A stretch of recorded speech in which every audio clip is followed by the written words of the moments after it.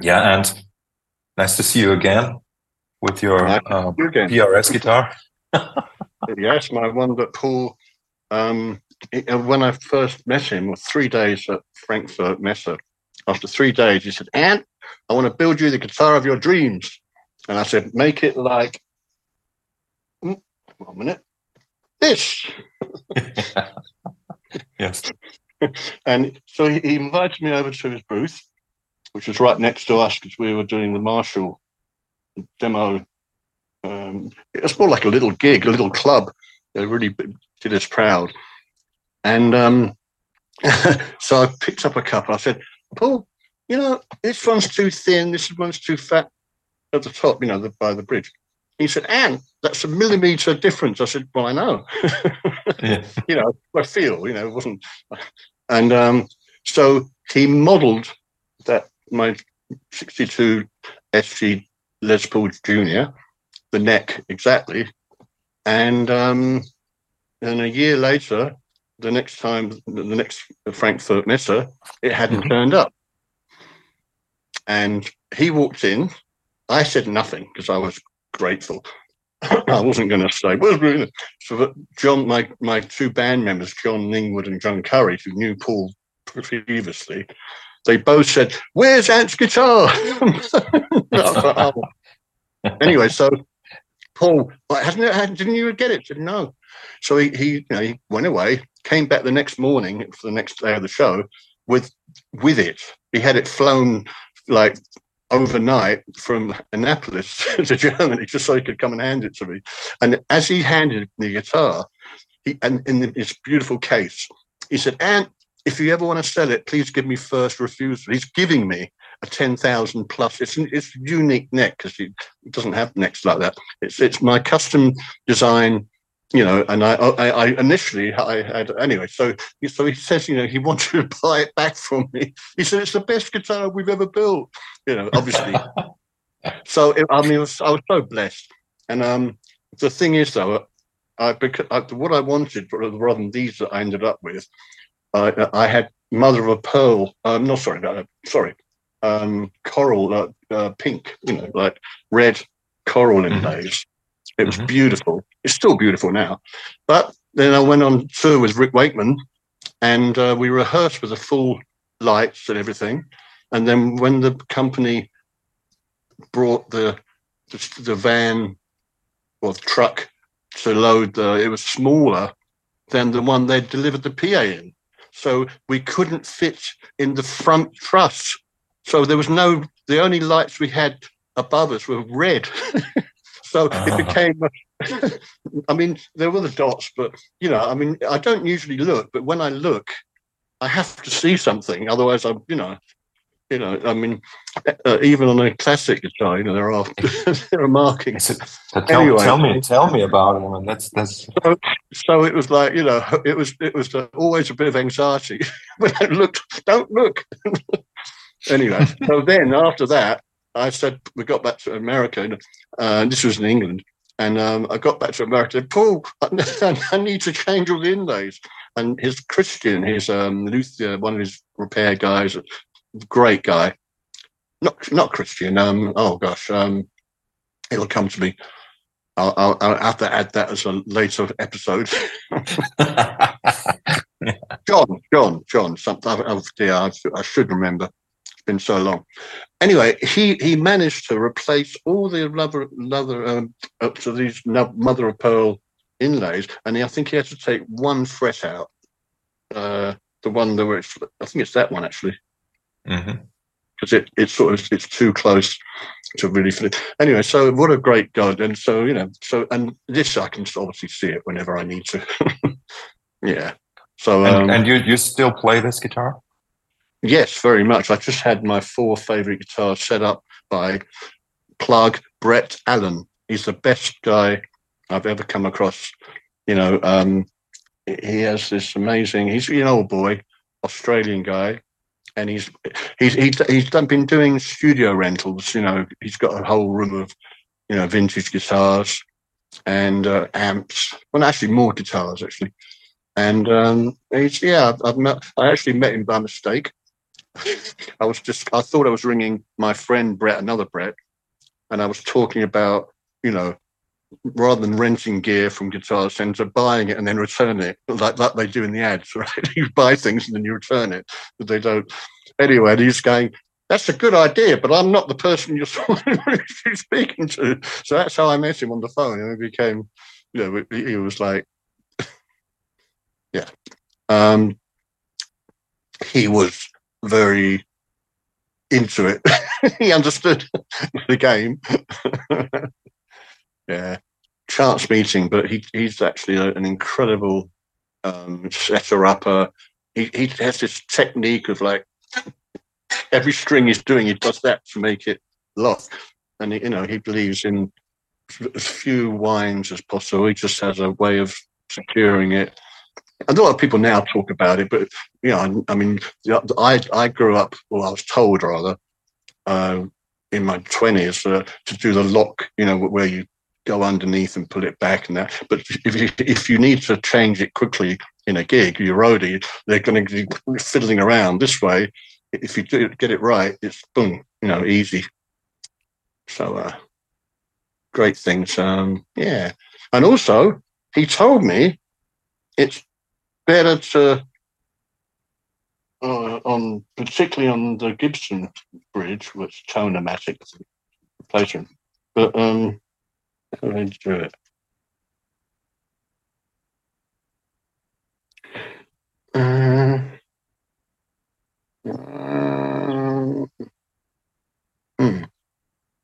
I'd have to get back to that one. But he said wrap it round not the way you would normally do it. Mm-hmm. But sorry. Next time we'll get it. I'll get more details about yeah. Anyway, don't worry about it. What I really we were talking about just before we went into recording, I wanted to, make a tribute to Phil Spalding, who recently passed away, totally unexpected, shocked us all. And he was on a great roll. He was very, putting out posts, on Facebook every day about his book he was writing, just full of life, full of vibe.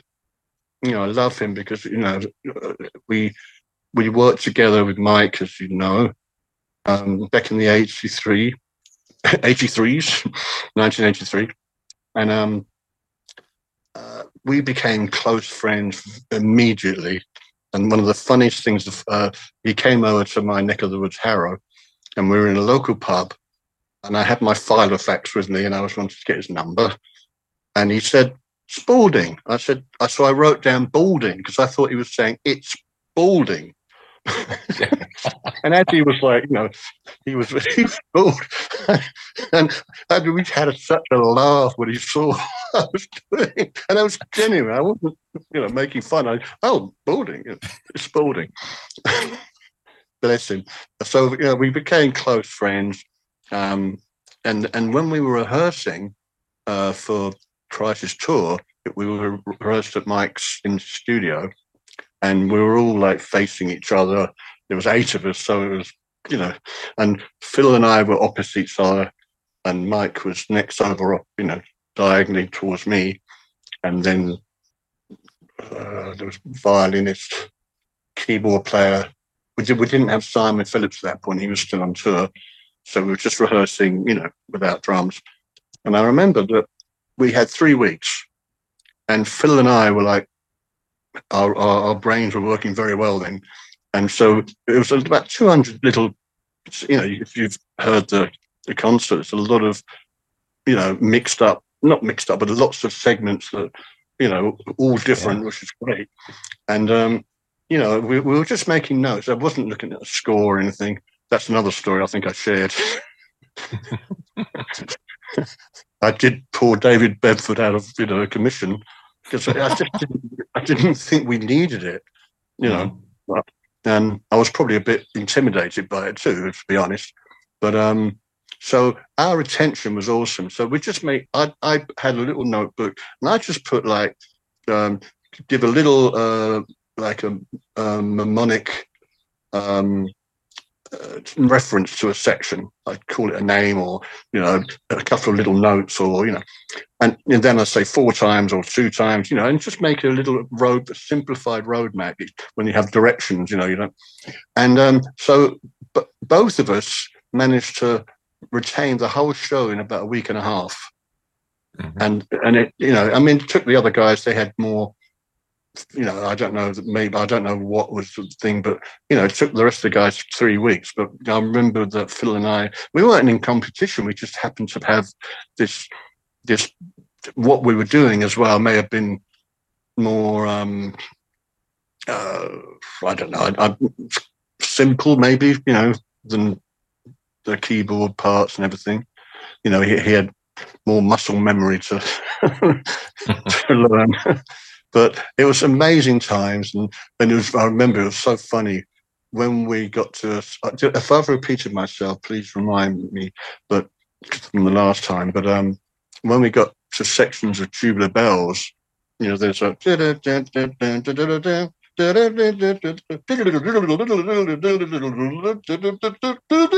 and he looked at me. He said, "You don't want to play that, do you?" Nah.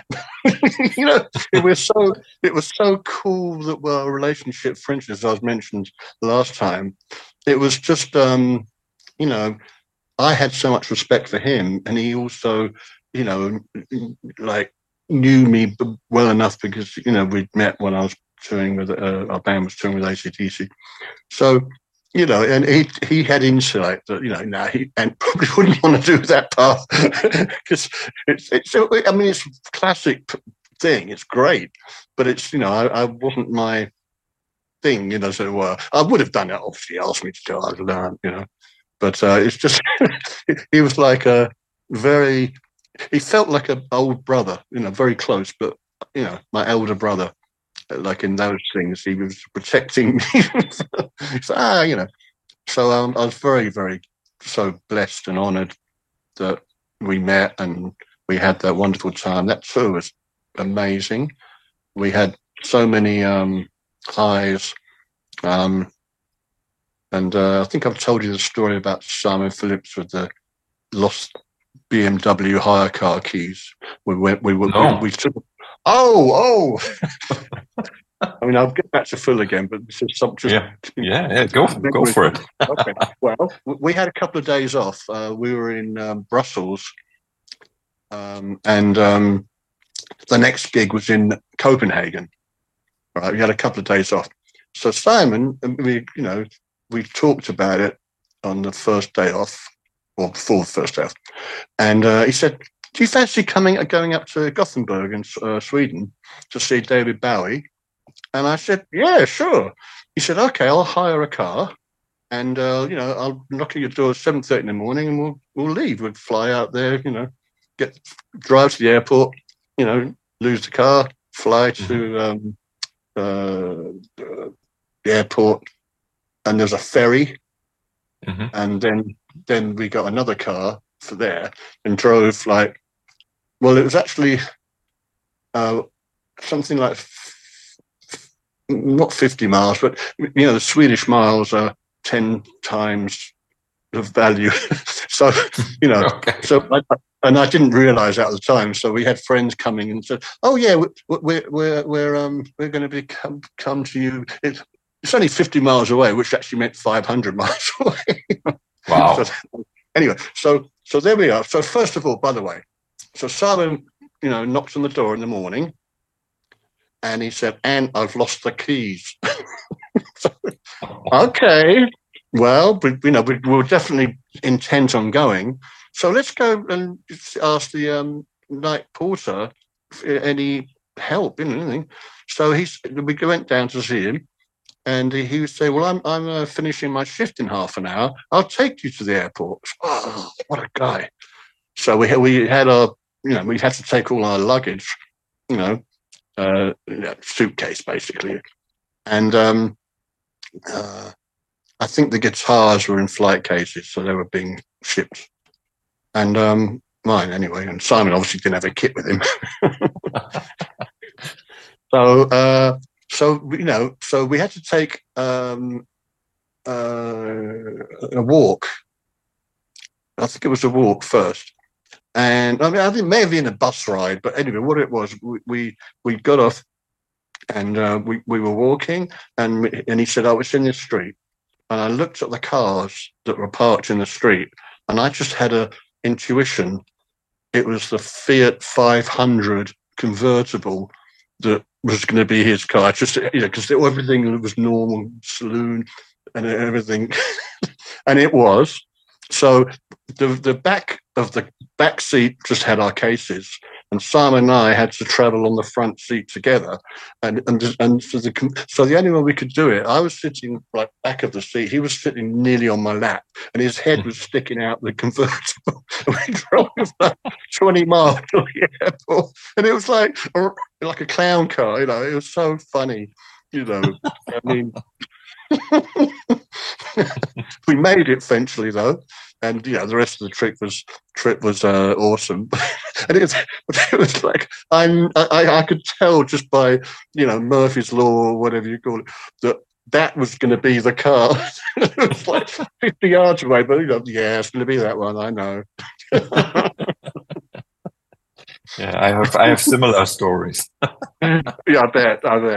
It's. Would you want to share one? Well, it's just like in South America, like in Buenos Aires, some of the taxis are incredibly small.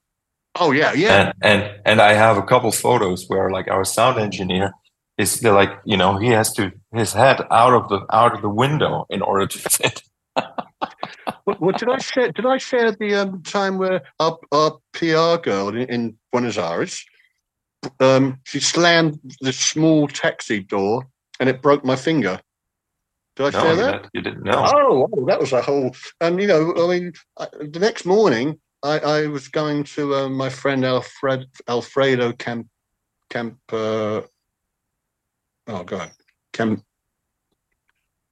Oh God, Campanale or something.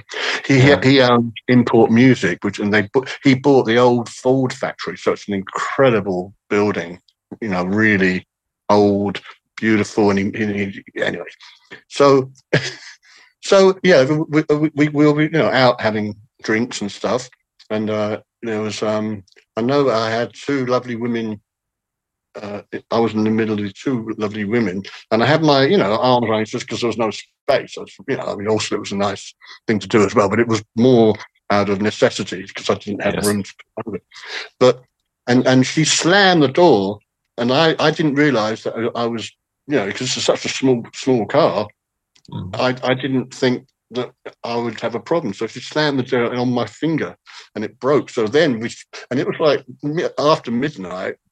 So we had to find emergency, room, and then we had to find. I remember it was a whole trip, and we were very drunk.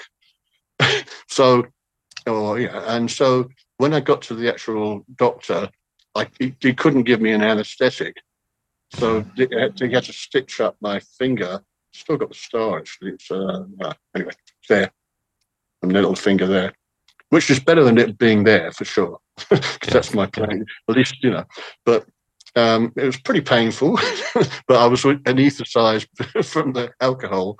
But anyway, so they wrapped it up, and then I remember, and then in the morning, Alfredo's lovely then wife, Gabrielle, she was a absolute. Everyone who met her was like, she was a goddess, right? So I saw this lovely nurse. She reset my dressing and wrapped it up, and just was such beautiful energy. And then I did the clinic thing with our bass player Lee Pomeroy, and Lee. of course, and a drummer who was there, and it was so funny because I just it was almost like a mic cover the size like that. Wow. I just had to keep that out of the way. Like, I mean, I remember that. And because we were still hung over in the morning because it was a morning thing, and we'd been up. I didn't get home back to the hotel till about 4 a.m. I was up again at like 8 to be ready to do the 10 o'clock clinic. But it was just these times are amazing. But back to Phil. Mm-hmm. So he, we were traveling, and let me think some of the wonderful things. But actually, more to the point, after Mike and after that tour, Phil took me to, see his people he was also working with, with view of, hooking me up with them. But the thing is, the music they were doing was more new romantic, sort of not really blues rock, and it didn't resonate with me. So I would have loved to have been part of it, but I realised it wasn't, it wasn't for me. Mm-hmm. But Phil, we stayed in touch, and he was just an amazing, high spirited. And I'm sure he won't mind me sharing this, Phil. He was having an affair and he went missing. He got, he got into a bad situation, like with drugs and stuff. He finally got himself out of it, and God bless him. But anyway, he was having an affair, and his wife got to find out about it. So she went round to the house. He answered the door in a towel. And he said, I can't help it. It's me hormones. That was, what? He was being truthful. He wasn't trying to get out. I mean, he was being as accountable as he could. Bless him. Well, he's being totally honest. Exactly. That's what you can't. I mean, I just love him for his. He came out with absolutely, it may have hurt Amanda, his wife, but at least he was being honest.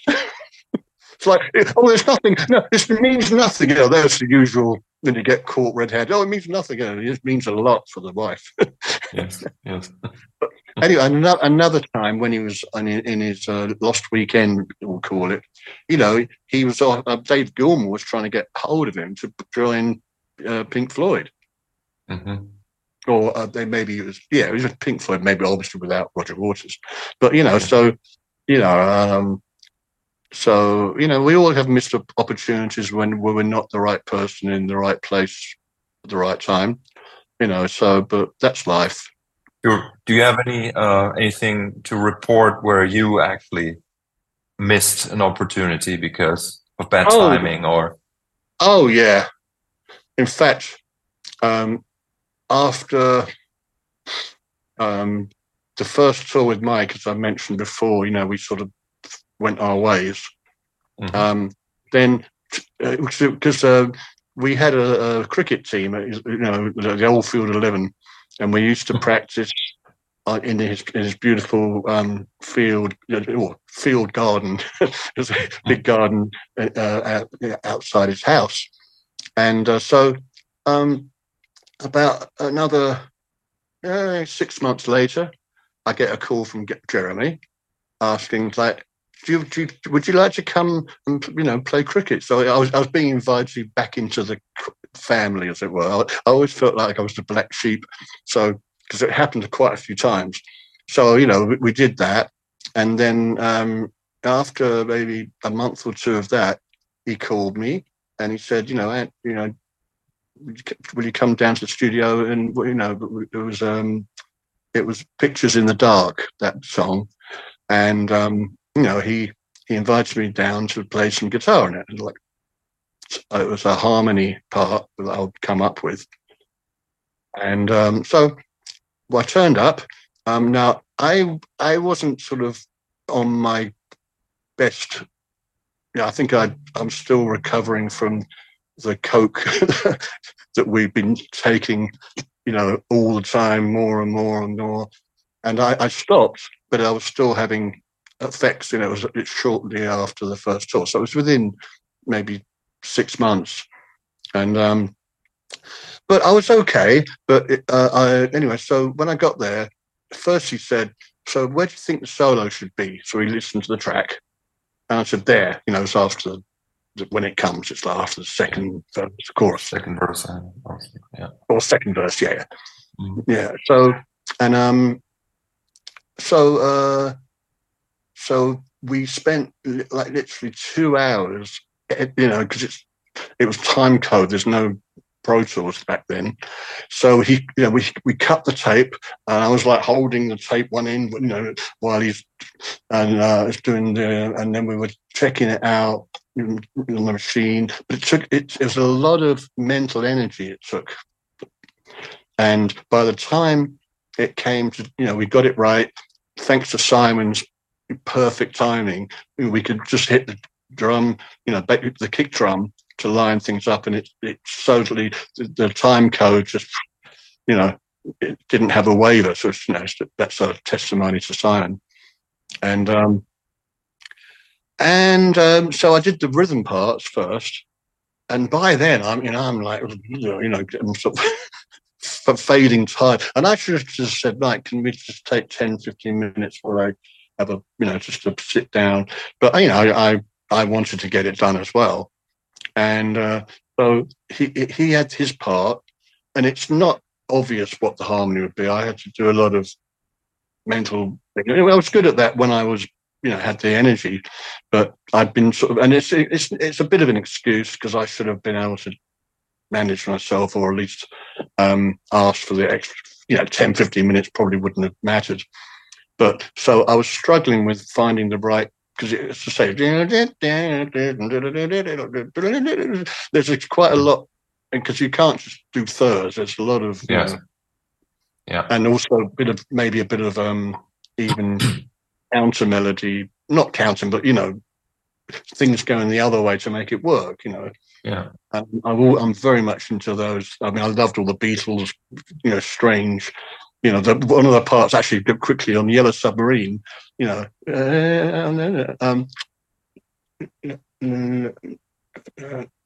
but it's one of John Lennon's parts is not what you'd think, and it's so cool. He sort of blends it in so well. Anyway, so that's the sort of things that inspired me. Obviously, Beach Boys stuff. So I struggled with that, to be honest. And then he suddenly, but it was we had a few goes at it, and then he suddenly got obviously a bit frustrated. And so he suddenly said, "Oh well, and sorry, I've got to get it mixed today. It's going, it has to go into the pressing on Monday." And he's got all sort of, and he's never been like that. So I felt really bad, and so I did play on the record, but I didn't do what I was supposed to. So I'm accountable for that. Well, because he obviously had expectations that I would come in and just go, "Oh yeah, sure," which I did. On the album, because I didn't have to spend 2 hours doing that, and that's the only justification. But it doesn't make any difference. What happened, and I'm accountable for that. And so, the album, the single was released, and I should have stayed quiet, because I know I didn't, perform as I should have on that day. Instead of that, I was more concerned about getting a credit than being invited back into the family. So that was my absolute, not crazy, but my lack of judgment. So what did I do? When it came out, we had a release party in the studio, and saw the video and everything, and I saw the single, and my name's not, it's not been credited, right? But I mean, to be honest, all I did was a rhythm part, So, looking back, I should have just kept my mouth shut, because knowing that I'm back in the family, there's much. It's like, I learned a hard lesson. Choose your battles, because you need to let them go to win the war, as it were. It's actually a life lesson as well as it is for but everything. On that single, like there's nothing on it except for the singers are credited, but nobody else. So I didn't even know it was Simon. Yeah, there you go. Well, see, I was unaware of that. Or I was, and again, I was so concerned about my getting a credit because I hadn't had one for a while since we, yeah, that's not his fault. I mean, why wouldn't I, go out and do other things? So I was so attached to Mike and that project, and so happy to get invited back in. And I knew I was really in denial of what was really going on. And so I called him up anyway after the opening, release party. And I said, Mike, I noticed you didn't give me a credit. And he said, well, it's too late now. I've already pressed, 10,000 pressings. And what did I say? Rather than, oh, okay, cool, no problem. Be cool about it. I said, well, if it becomes a hit and you get another, load of pressings, maybe you'll put my name on it. I mean, what a arsehole. And that didn't go well. But we still, so we did the live show. It's actually a mime show in front of 10,000 people Yes. on Peter's Pop Show. And but I can tell our body language is totally different than it was on the Crisis tour, and even the Shadow on the Wall video, because that was in the good time. This was like, when I get put back into the family, but I'm not in a really good space, and I noticed that. But we were still, but he, we were still. I mean, I sat down with him in one the hotel room. We were gathered in after the show, and quite sort of.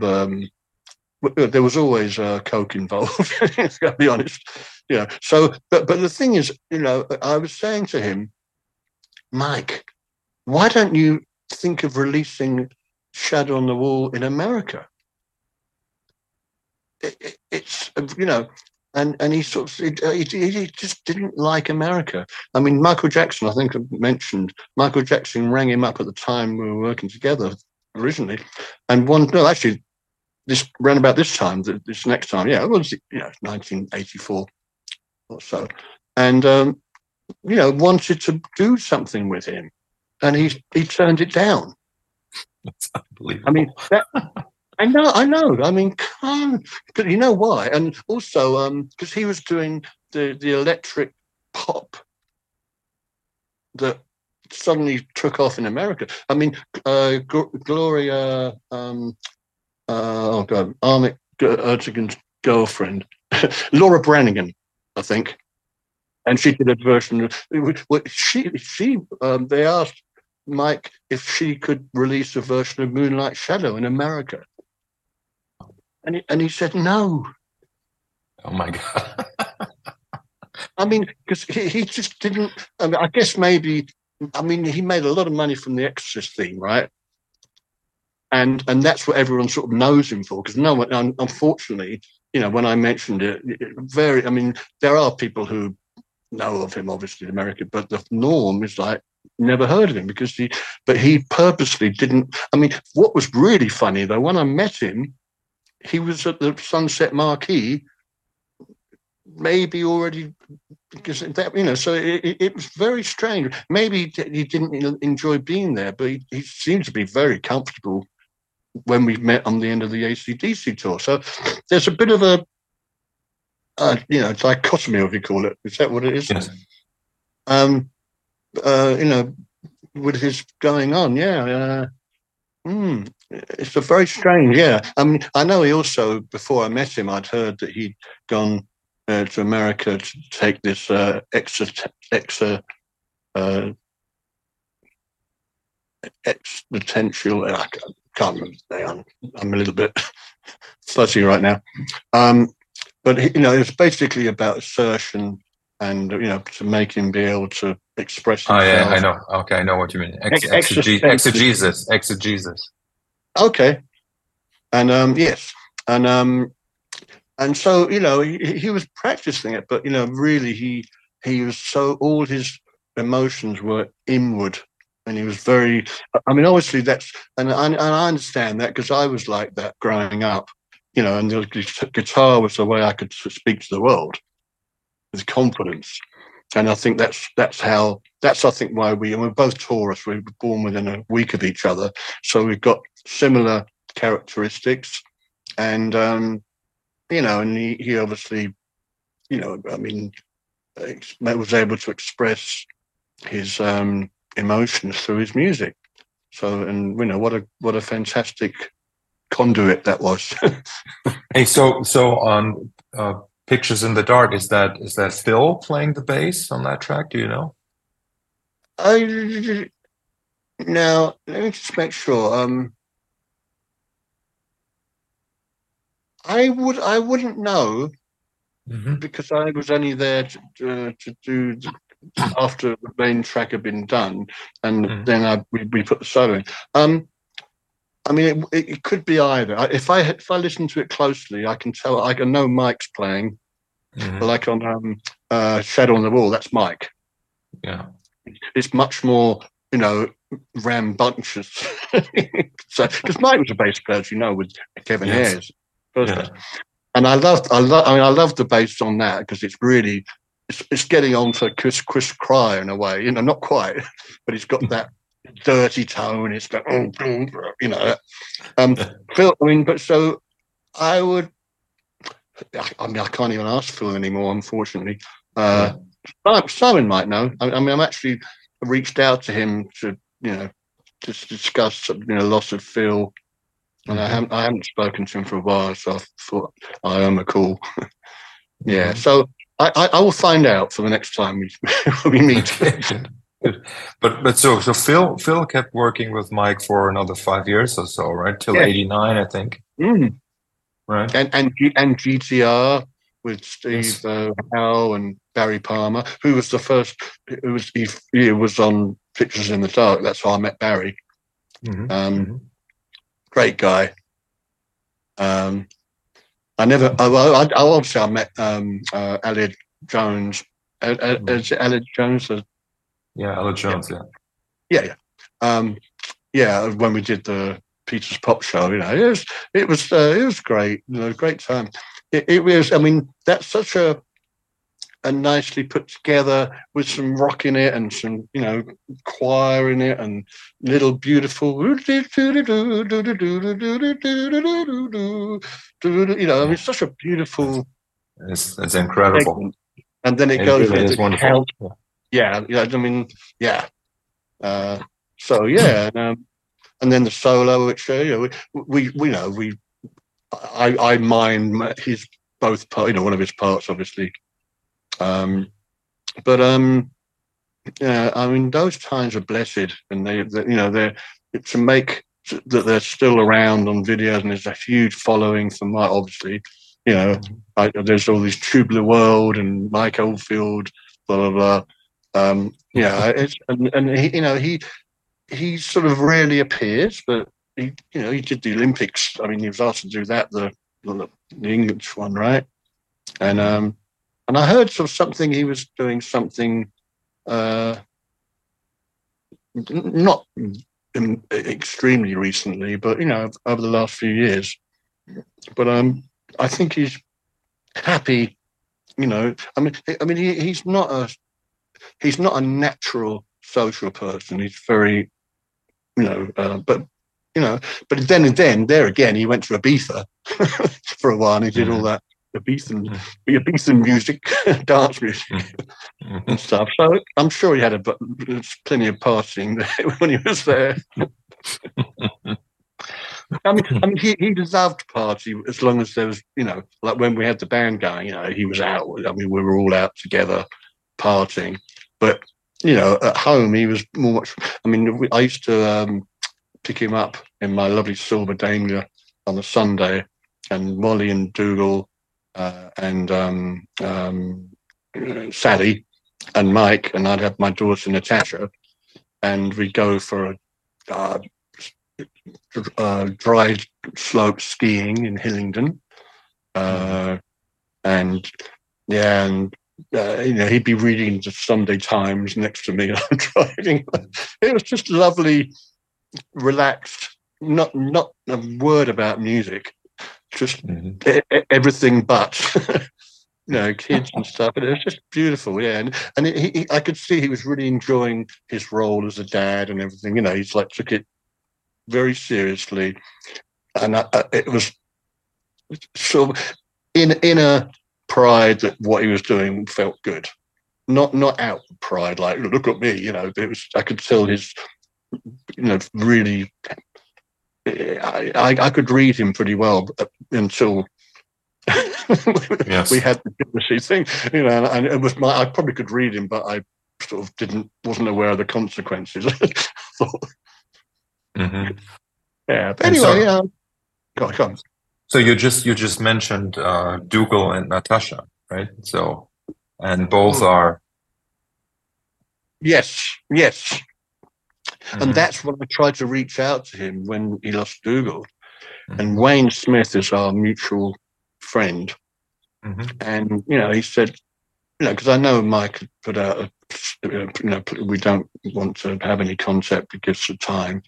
And I thought, well, it might have been a way to reconnect with Mike because I understand what he's going through, and unfortunately, he wasn't ready to, because he must have just, I know how I was, so Hmm. knowing Mike, he probably even took it. Not well. I wouldn't say took it worse or anything. That's not the right word, but he I've got no words to describe the feeling Hmm. losing your child when it was sudden, not after an illness or anything. Bang, one day you get the news, and it's just for me the universe split. It's been a different universe since she went, Hmm. and but she's still around. Luckily, I've had, as I mentioned, I've got a great connection with her, but I'd much rather her be here in person, obviously. And Hmm. Mike, I would imagine has a similar experience. So one day, I hope that we get to bump into each other unexpectedly, and then we can't ignore each other. I, So you know, how does Phil fit into this family thing? right. Okay. So Phil was never an issue about any threatening Mike's, lady he, he liked. So that's one thing. He never threatened him. I mean, that is Hmm. what I'm saying. I never threatened Mike, but I think there was that going on. And Hmm. Phil, he's he never caused problems, and maybe I did Hmm. in Mike's mind. I mean, I say at first, we were so close. We had a lot of times where you need to be really close. I won't go into details, but we had some very good moments. Hmm. And and I think I was the closest at the time to Mike. Hmm.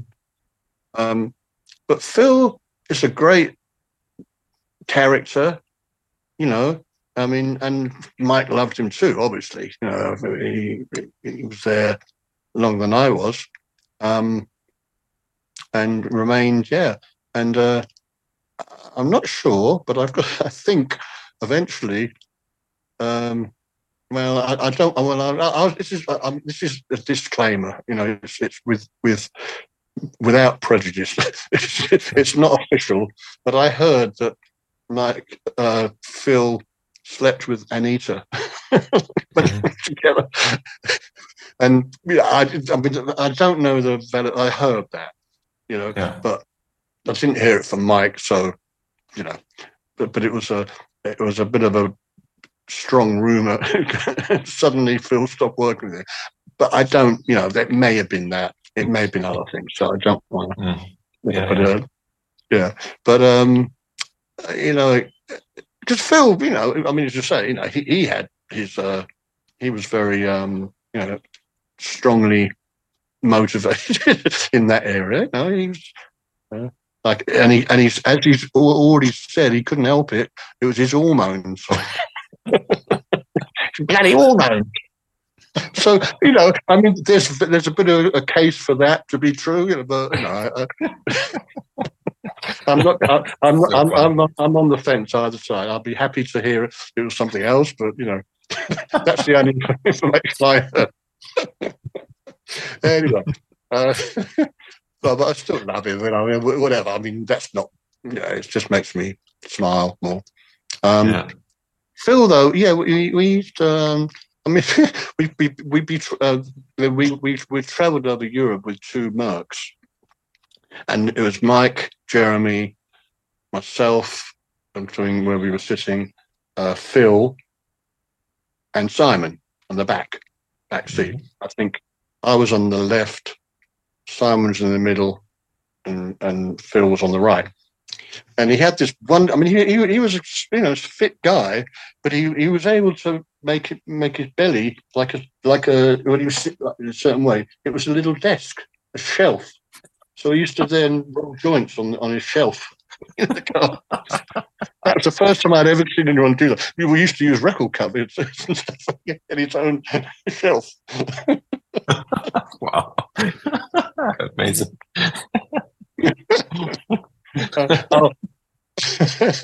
And there was another time. It wasn't with Phil, but Mike. He was learning to fly helicopters, right? Mm-hmm. So we went from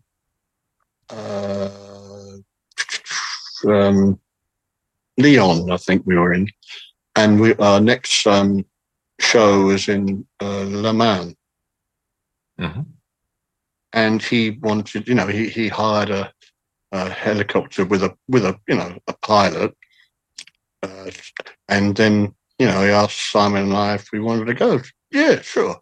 So we were on the way, and then I asked because I had my camera and I was really with nice Pentax and everything. I was taking pictures of everything, and I asked Mike or the pilot. Well, Mike was flying, I think, at the time. Must have been more like he'd been the pilot, I think, actually. Can't quite remember. May have been like. So I said, is it okay if we, tilt the helicopter sideways so I can get, like pointing. I wanted to take photos of the trees like they were like blobs, from that perspective, right? Now, remember, it was a perspex window, there was no structure. It was all, it was a turbojet, but it had perspex thing. So, so I had a perfect view. So as the helicopter turned around and I went to put on my seatbelt, the attachment came off in my hand. So I am looking down, and I could have easily fallen through. So Simon's I'm holding on to his hands as I'm taking the pictures. I mean, crazy. And I got the pictures. I don't know where they are now, my God, but they're somewhere. But they were like blobs, the trees were just like looking like, they're just circles, but no form. Just that was a. I was fearless. I mean, wow. And then finally got back, and I obviously was okay, but I had no seatbelt. Hanging on, dear life, but I had to take the shot.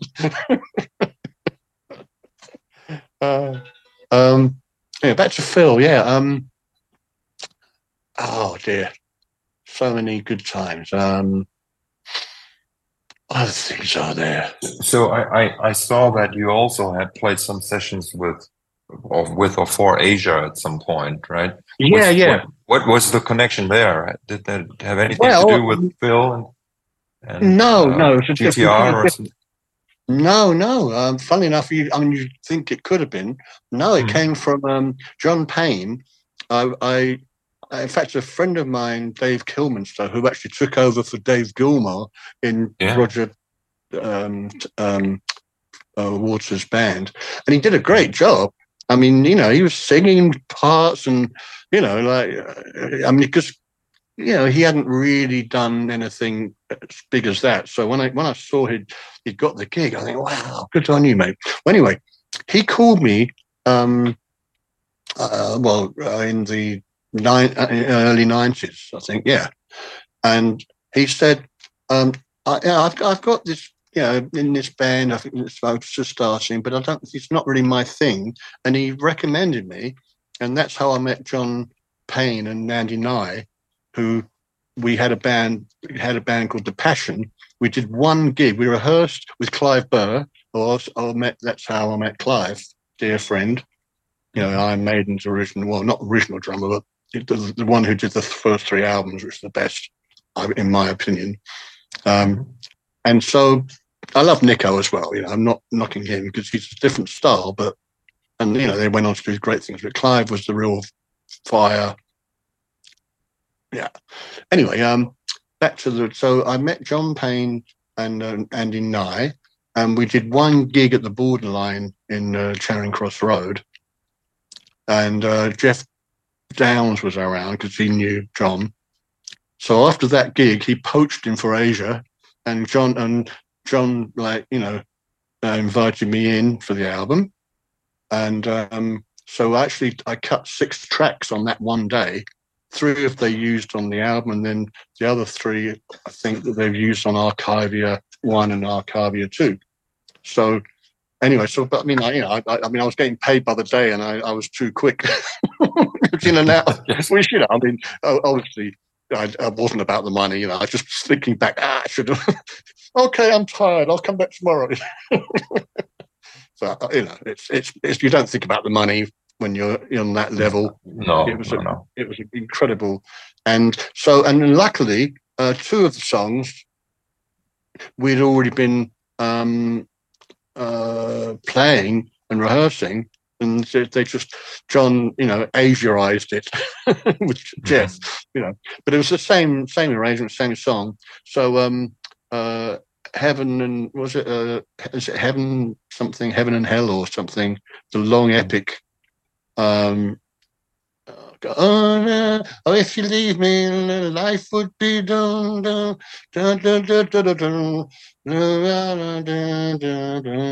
the chorus. If that makes any sense. It's like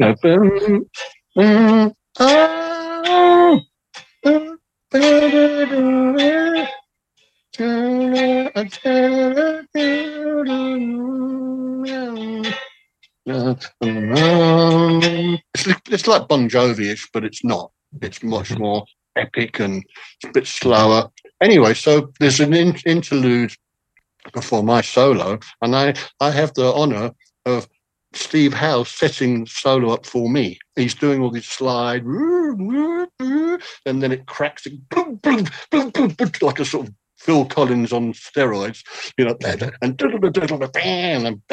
I'm whacking in. I mean, it's all improvisation, I just, but it was like I understood what I felt it needed for me. Yeah. It's a bit Gary Moore inspired, obviously, because any hard rock blues with some melodies, everyone goes there. Yeah. But anyway, it was my own, it was, I just, and then, bless him, bless his cotton socks. John, a year later, when I finally got paid, he said, we tried to replace your solo, but we couldn't. Now, how did you take that? Because they were like kids in a toy shop. They had every guitar player.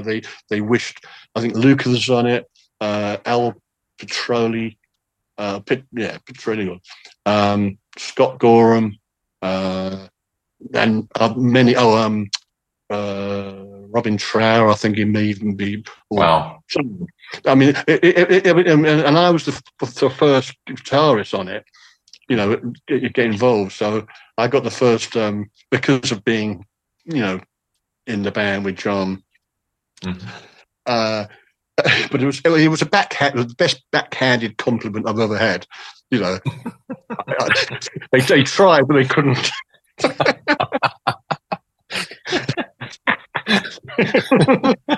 I think it was. I think it was the energy as well as the notes, but it's just the way that it made you feel. I mean, it really was a lift. The song was already had that bed of the big, powerful, epic, highlight solo. But I didn't really play. I started it off pretty. I knew it needed long, powerful notes. And then I did a bit of widdly diddly at one point, but it was more about the impact. And I actually realized I learned that style from Jimi Hendrix, because he never on the rock stuff he just went bang. He came in at full speed, and then he work on it. But things like Voodoo Child, I mean, he's not building up anything. He's just going like a hell for leather to get the impact that goes with the thing. So I really remember feeling the first time I heard Voodoo Child, because I wasn't sold on Hendrix at first. I mean, I liked it, but it was not not in my ballpark. I was more Gibson blues sort of, and even all these blues, but his strat, it wasn't my sound. But as soon as I heard Voodoo Child, all bets were off, and I thought, oh, okay, I get it, and I loved him ever since. But back to the Asia thing, that's how it came about. And then they came.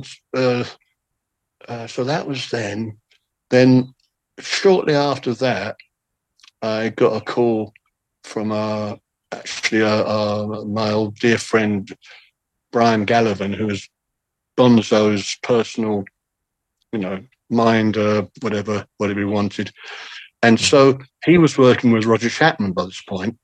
So, Brian, Welsh guy, hey, Ant, big, gentle giant, want to come down with me, Roger?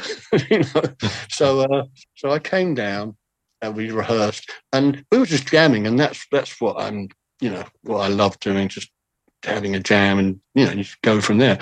And like after like a few minutes, it was obvious that we'd fit, and Roger happily offered me as a gig, and then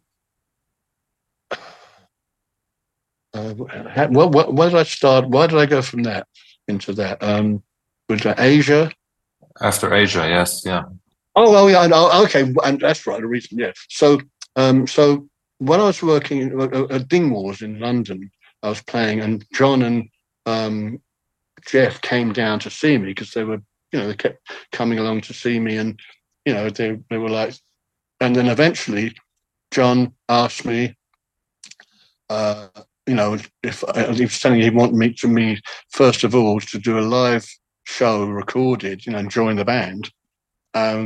And I was like, yeah, of course. And then it turned out we both had the same agent, Roger and Asia, Alec Leslie. And because of the conflict, it didn't happen. I was disappointed because I enjoy. I mean, at that time, Asia thing was right in my strasse, as you say, because it's rock, but with all the other stuff. So that was the first time I didn't get into Asia after they wanted me and we were trying to do it. And then the next was in 2002 when I got over here and I went to NAMM.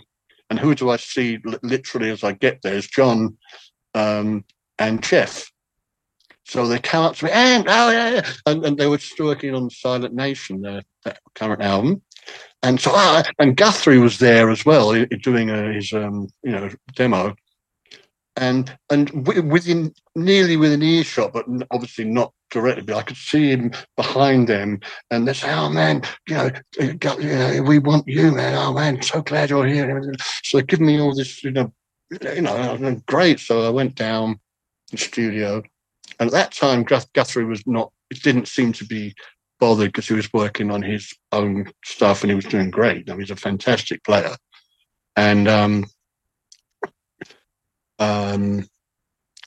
in fact, when I walked past him, he went, there's a little solo funny thing at the beginning of "Lay Down Your Arms" on that album. And he quoted it to me as I walked by, with a cheeky grin, So, I mean, and that's before he knew that they were offering me the gig. So we started, we went into the writing room in Burbank, Clearwater, I think, Clearwater Sound.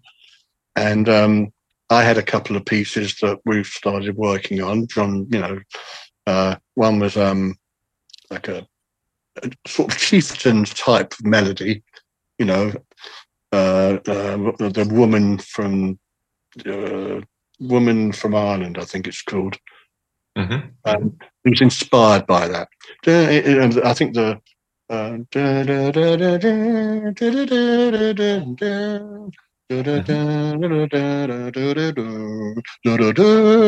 it's a beautiful melody. So I was inspired by that, and my one was like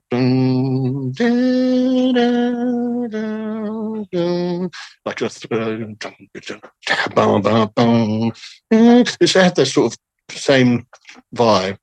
And and John loved that. I know we were working on that, and I had another one that was a little more intense. I had some nice time signature changes on it. Great different parts, surprising parts, which I love. It's like you get surprised. And Jeff loved that, so he was mocking up a MIDI version of that. So we were all, going along like super. And we started, doing some demos, rough.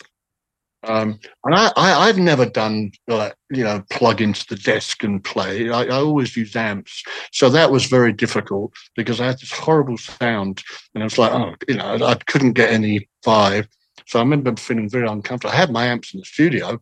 In fact, one of the songs that I didn't play on, I'll get to the story, but this is what was still going on. Chris Slade, the drummer, was with, and I knew Chris already. And so I started playing that one. And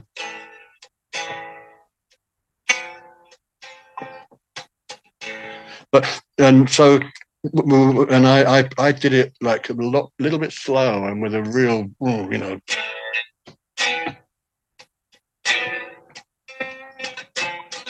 had that sort of sound.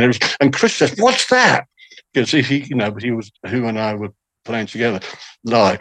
He said, "What's that?" I said, "Well, it's whatever it is, the song, can't remember now." And he goes, we should do it like that, of course. And when I heard the final version, I'm not on. It's like it sounds like a pop song, It's like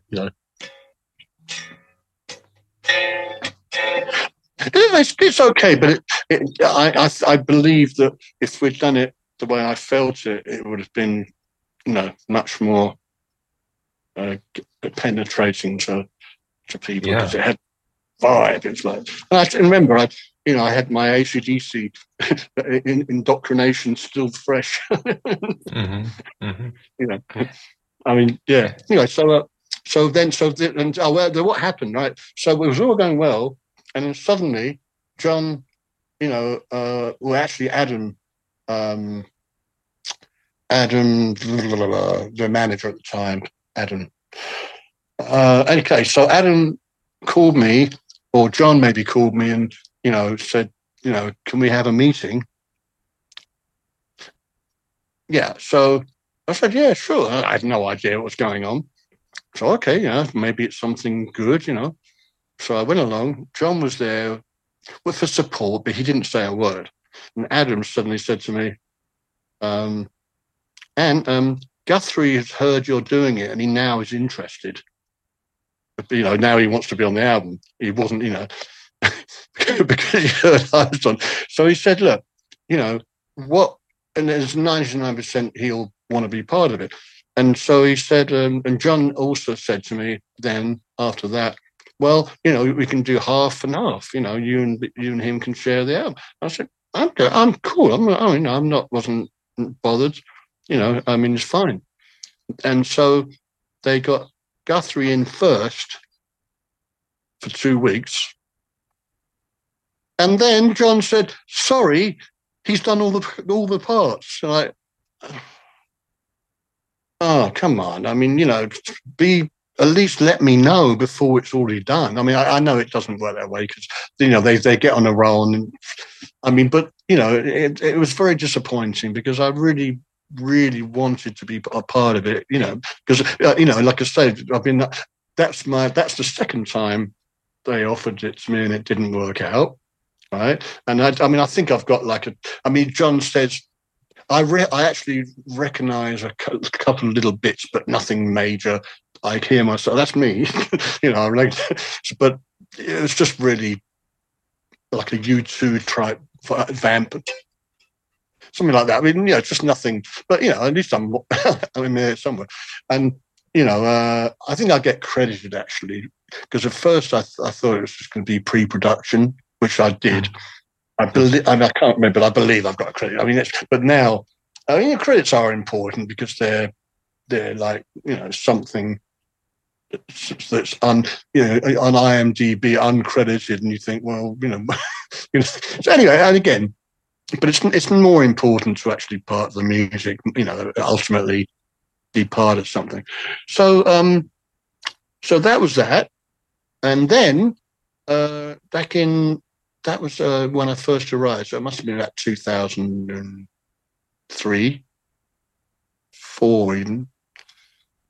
No, it's 2003. I was already here after my surgery, but no, I think it must have been because I arrived obviously when I was I was straight into emergency brain surgery and lung surgery later on, so I definitely wasn't at NAM then.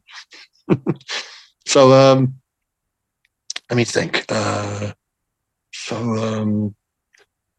was the first NAM I was able to come here, and so that was that year. Probably, well, we can look it up when the album was done, but I think it was 2000, probably 3, possibly,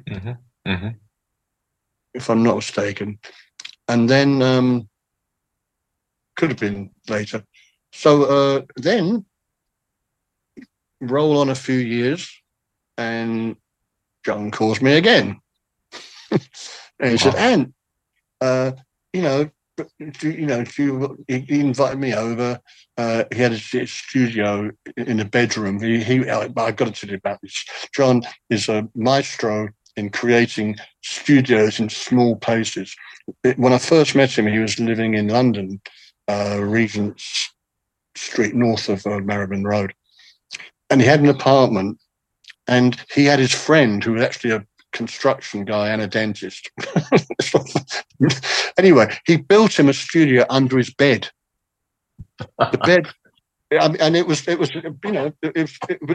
it was the size of a bed, double bed, but it was and it had wooden construction, proper soundproof doors, just it's like a mini house, but a mini studio. And it had all the gear and everything, on the length wall, and there was the desk, and then you had a long bench or something.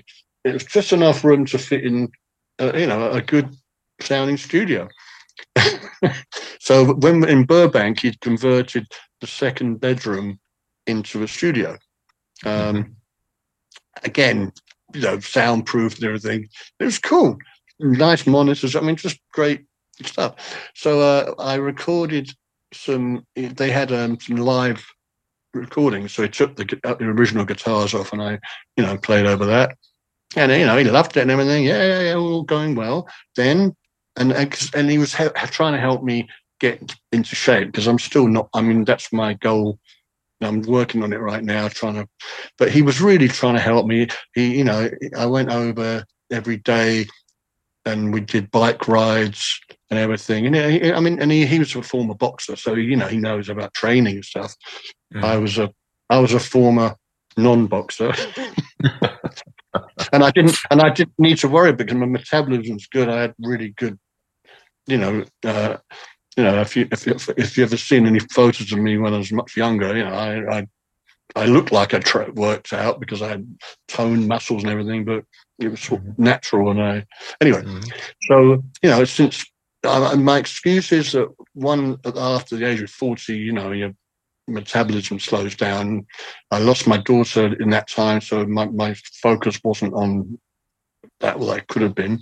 Mm. And then after the cancer, my lovely wife, Karen, who because I've become I was vegetarian after the cow thing, mad cow disease that happened, and she decided I needed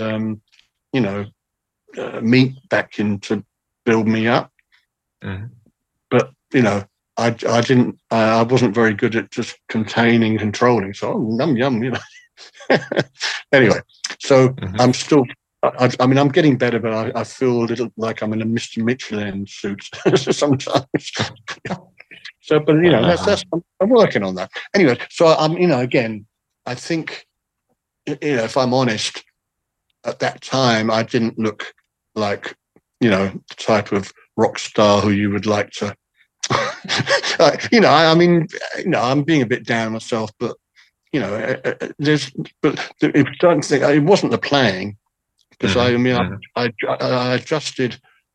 I mean, you wouldn't have asked me otherwise. I mean, I used my own sound a lot. The trouble is, right? What the circumstance at the time?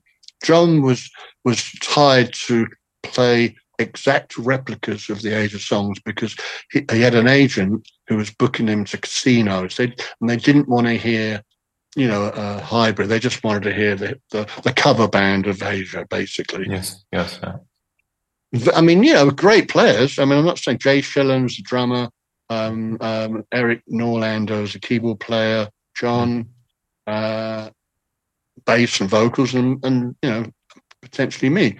So after this working out, and then we did some rehearsals, and first ones went well, and then he asked me, can you try and recreate Steve Howe's sound more? So I really spent time figuring that out, and that's very unnatural for me to do that. I usually play me, Yes. but I was happy to do it. I mean, I wasn't, okay, sure, whatever I wanted to be part. 'Cause, I've already had, 3 potential.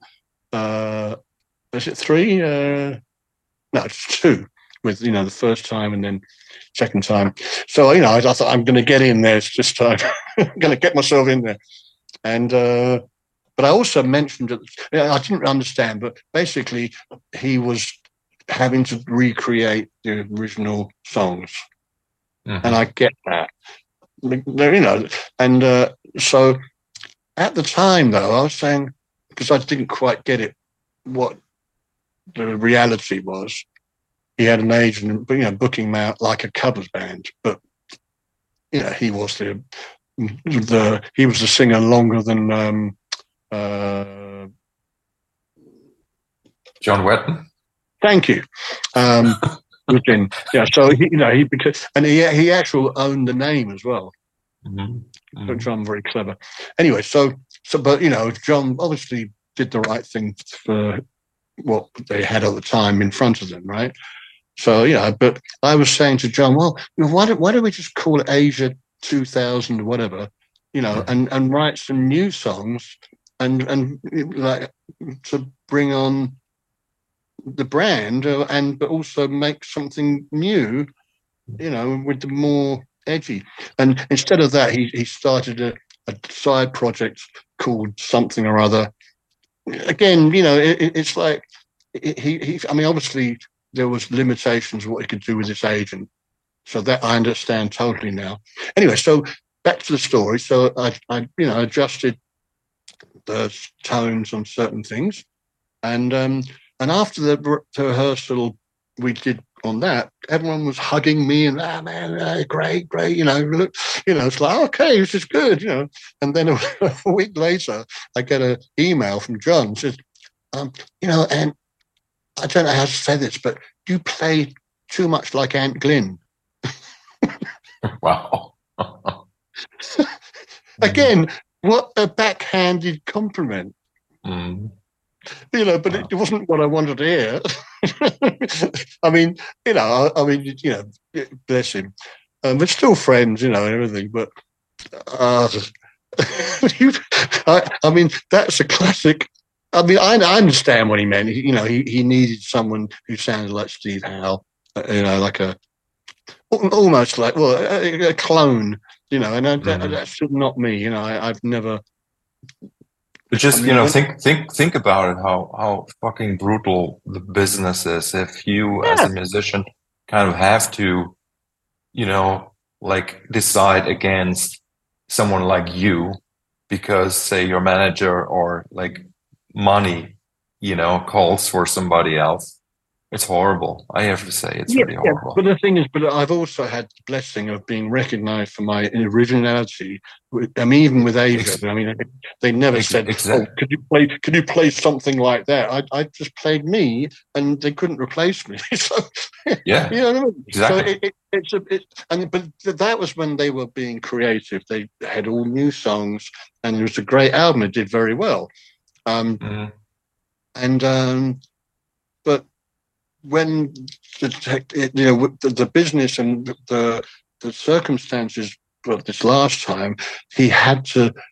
It was about recreating identical as much as possible Yes, versions of the old hits. yes, yeah. Yeah, so I understand, and I respect that, and at least John was very honest, but he didn't quite explain that he didn't. I mean, it was obvious to me, but he didn't explain land, and we're basically an Asia covers band, which is true. I mean, obviously he was became the original singer in a sense, but Mm. he was like tied to the confines of that casino circuit. Not I mean, I think it's just like every band that has been a major hits. They have to probably or it has to be by mutual consent if they're going to change it up at all. And obviously, but I know he wanted me in three times.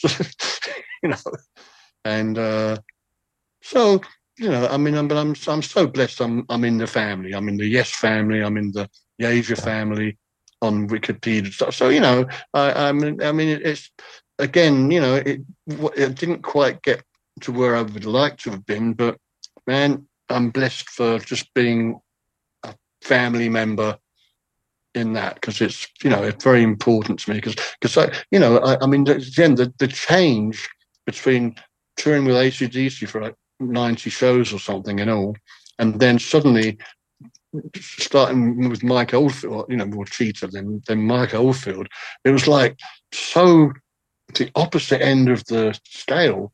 And it just blew my mind in such a good way. And then Asia thing was like the continuation of that, you know, like more closer to the middle of both. So yeah, Hey, so you mentioned the Roger Chapman. Like, did you play shows with Roger, or was that oh albums, yeah, or? but oh no, well, funny enough, the first time I met him was at Wembley when we did the end of the Crisis tour, Mhm. and he came on and sang "Shadow on the Wall." Mhm. Right, so I obviously knew about him, but so that was the first time I met him, but we didn't speak. He smiled at me. He came on and he did his thing, and then came out. And then, so no, when Brian and my friend and to my personal assistant for Bonzo called me up, come and meet Moja. So then, yeah, we did we did tours, we did festivals, dates for over maybe 2 years, and yeah, we've got a live album which I'm on. I think there's one side, and then they've got another side with Laurie Weisfield, who's I replaced basically. Mhm. And then yeah, and I mean, it was so great. We used to have fantastic parties after gigs with a piano, and Roger like sung this song about me when it's called Young Blood, and it's like it was just I was so felt I was in family with funny enough the name of his old band Yes, yes. in the family again, and it was Mhm. so wonderful. Yeah, I mean, and then I had my little studio at home, and he came over to do the next album, No Turn Unstoned. I think that's the name of it. but he had a habit of rehearsing with the band and then hiring a lot of other people to do the song, the actual album, which was a really, not just me, but everybody. No one in the band survived. Maybe Steve Simpson, possibly. But it was just, I don't know. I mean, that's a bit strange, but he had his choices and reason. But he was great. And I say some of the best shows as far as improvisation goes, and just great and fantastic musicians.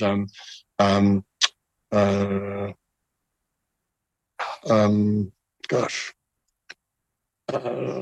Okay.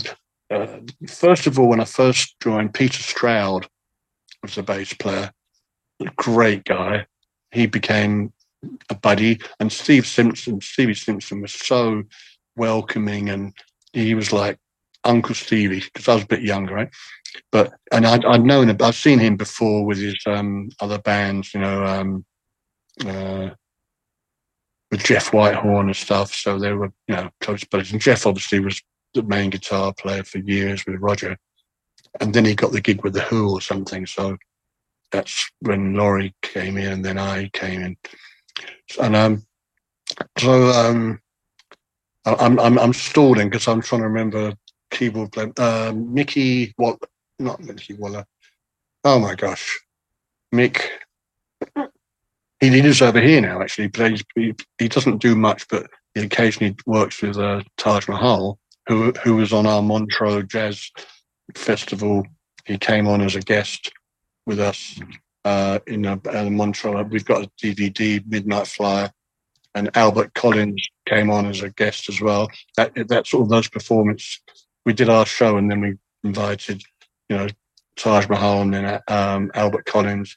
I had a great duel with him. He was a great guy. The first time he came into our rehearsals, we had all new flight cases because we were, and we just got our deal, and then this was our, our first year after we recorded the album. Anyway, so he walks in and he says, "Look at all them boxes. I want boxes like that."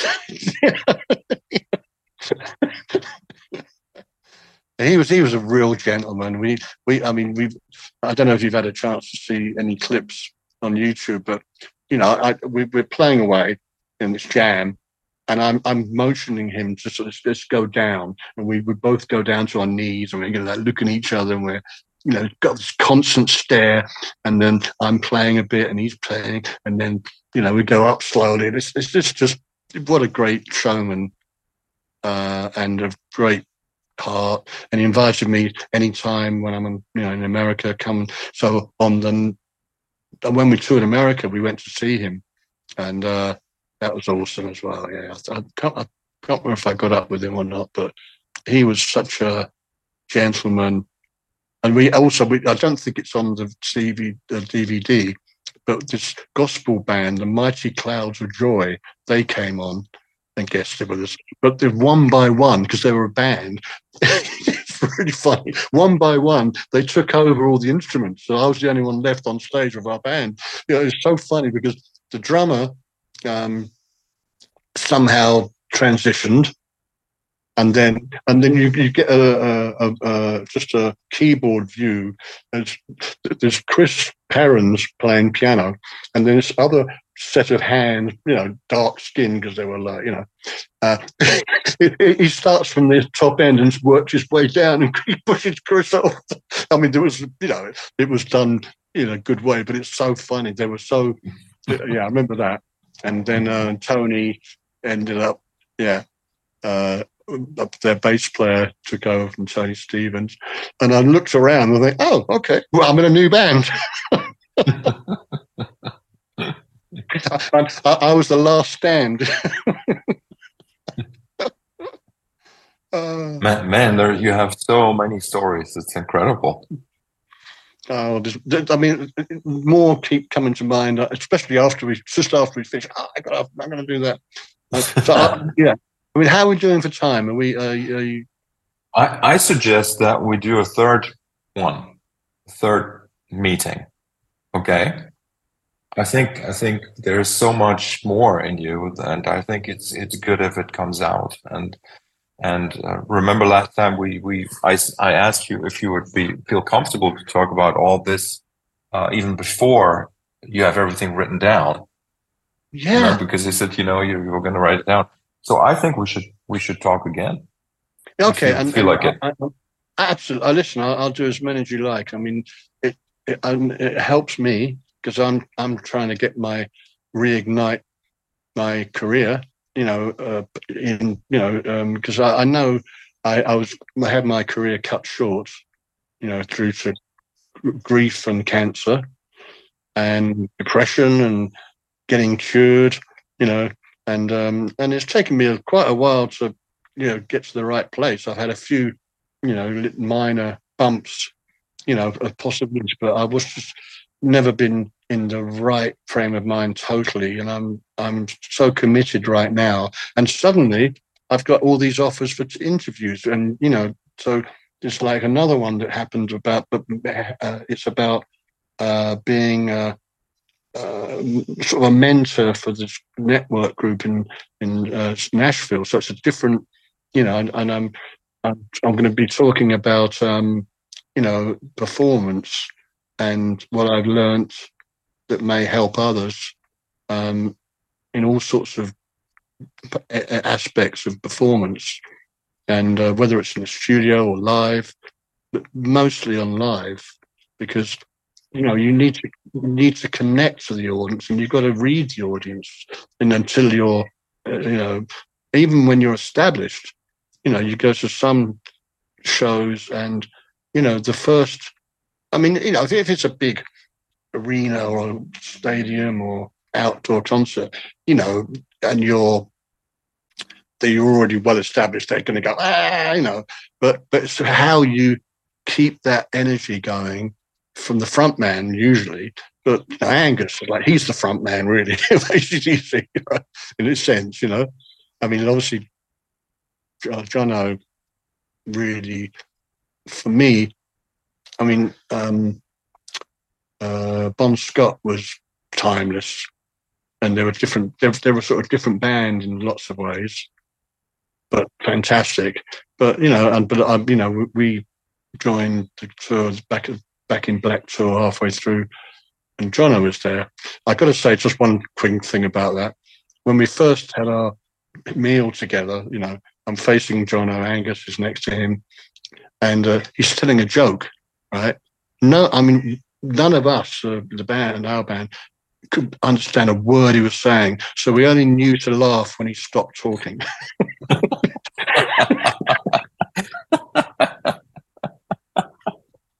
Really, is why I give on you. Nice. we slowly come to unravel his accent, and then, of course, but he was passionate as well, so he was going into his real Geordie accent. It was so funny times. There's plenty of more anecdotes from that tour too. Oh wow, yeah. I mean, Angus was such a gentleman. When I cracked the neck of my white Les Paul that I was having, well, actually, that was my main guitar. Mm-hmm. But I think I also, no, actually, it was this one. No, not this one, the other, the junior. The SG. Mm-hmm. Yeah, Les Paul SG. Yes, Les Paul SG. Please. But my second guitar, Angus immediately said when he heard, and just go into my guitar room, pick any guitar you want, to use. And I didn't take him up on that because I don't know why. I was too sort of, well, I don't know. I had something blocking me down, something that would have been awesome, just to. Okay, and then I'd figure out what strings he was using, and how he set up. I should have done that just for research, but I didn't. So I think I hired I went into a store and I think I ended up hiring a Travis Bean because I never used it anyway. I remember that, I think. But anyway, so yeah, and oh yeah, and also I don't know if you know, but behind the stage they had, it was called the Bell Inn. It was actually Keith Evans, guitar, Malcolm's guitar tech, where he did his work. But they had a dartboard, they had a proper optics, a flight case full of optics, and it had a sign as you went up the stairs to the stage. You had to go through there. It was their like green room, if you like, and it had a nice wooden carved sign saying the Bell Inn, and Keith, was the barman. So, I mean, Oh man. so yeah. When it came to the Christmas break, um, we we bought them because they had the most ragged, um, um, um, not dressing gowns, dressing gown. When you're sweating, you put that on and they were so ragged, you know, they didn't care. So we bought them nice new red plush dressing gowns for the whole band, and in the pockets we put jock straps for support because we were the support. Yes, Right. yes. And they bought us these wonderful, really nice boom boxes, back in the 80s, and they were really nice sounding. I kept mine for years, and they had really good sound, and the audio stereo, compact. They're only like that big, but they were really great quality. So, it was I mean, you don't normally, supporting acts, well, with Bob Seger, it was a different story altogether. We only had 3 weeks with them, but it was a different story altogether. But it was great. I mean, man, he was at for me, his height, the Silver Bullet Band. It was like, it was a cross, but it reminded me sometimes of the Harmonies like the Eagles, but it was so much more ground in rock blues. And like Leon Russell, it was just beautiful. The fantastic piano player, um, alto was the name of the sax player. He was great. As well, we did a show in Paris, on the tour, and this he was a French that came in as a helper, roadie. You have your own crew, then you have the venues crew work together. So he came into our dressing room and he said, "Bob Seger, he make me hungry." I said, "Oh, you wanna have some of our food?" Yeah. No, no, no. Hungry, angry, he was saying. Angry, yes. Hungry. So we thought, Angry. oh, okay, sure, go ahead. That's a classic. That's a classic. Yeah, yeah. Things you remember, just stick out. But we had some great shows with them. They were a great band. I mean, it was really. I think Alto used to come and visit us. First week because he was this white suit and like thought he's this. Oh no, and he came in. He was actually really nice. He introduced himself, and then, he was wanting to hang out with us and stuff. So, it had some beautiful moments there as well. And it was our first gig was at Wembley, opening for Bob Seger. Mhm. We didn't have any warm up gigs or anything. It's like, and the day of it, I'd never done it. I mean, in our punk band, we did some pretty nice places, but Wembley was like, and I lived 10 minutes away, so it was like, ah.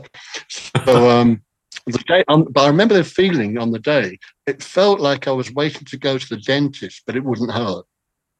It's just like cross between anxiety and wow, Mhm. but when we got there, and I remember also before the gig, there was Harvey Goldsmith, Peter Grant, and me.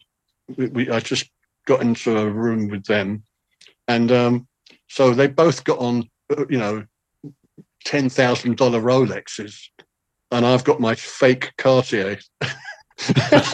And I mentioned, oh well, you guys are you got your nice. Well, look at mine. It cost me $100.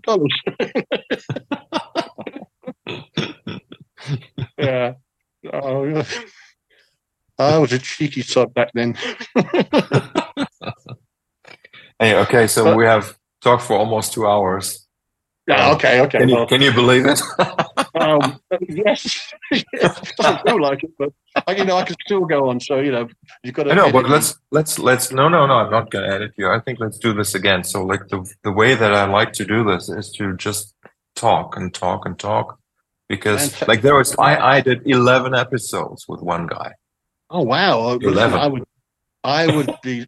I mean, right now, I need to get myself out there again. And this is such a beautiful way with you. You're so fantastic to relate stories. And I know you've got your plenty of amazing stories as well. And maybe we can do a little bit more, you know, let me, Yes. Yes. yeah, because I mean, there's never enough. I mean, there's never too much sharing in this world. I You agree. know, I totally agree. absolutely. Yeah, Yes. it's about us, our connection, and I'm honoured that you've given me this opportunity. So Same here. Okay, so let's leave it at this for today. yeah, and I mean, when do you want to do the next one?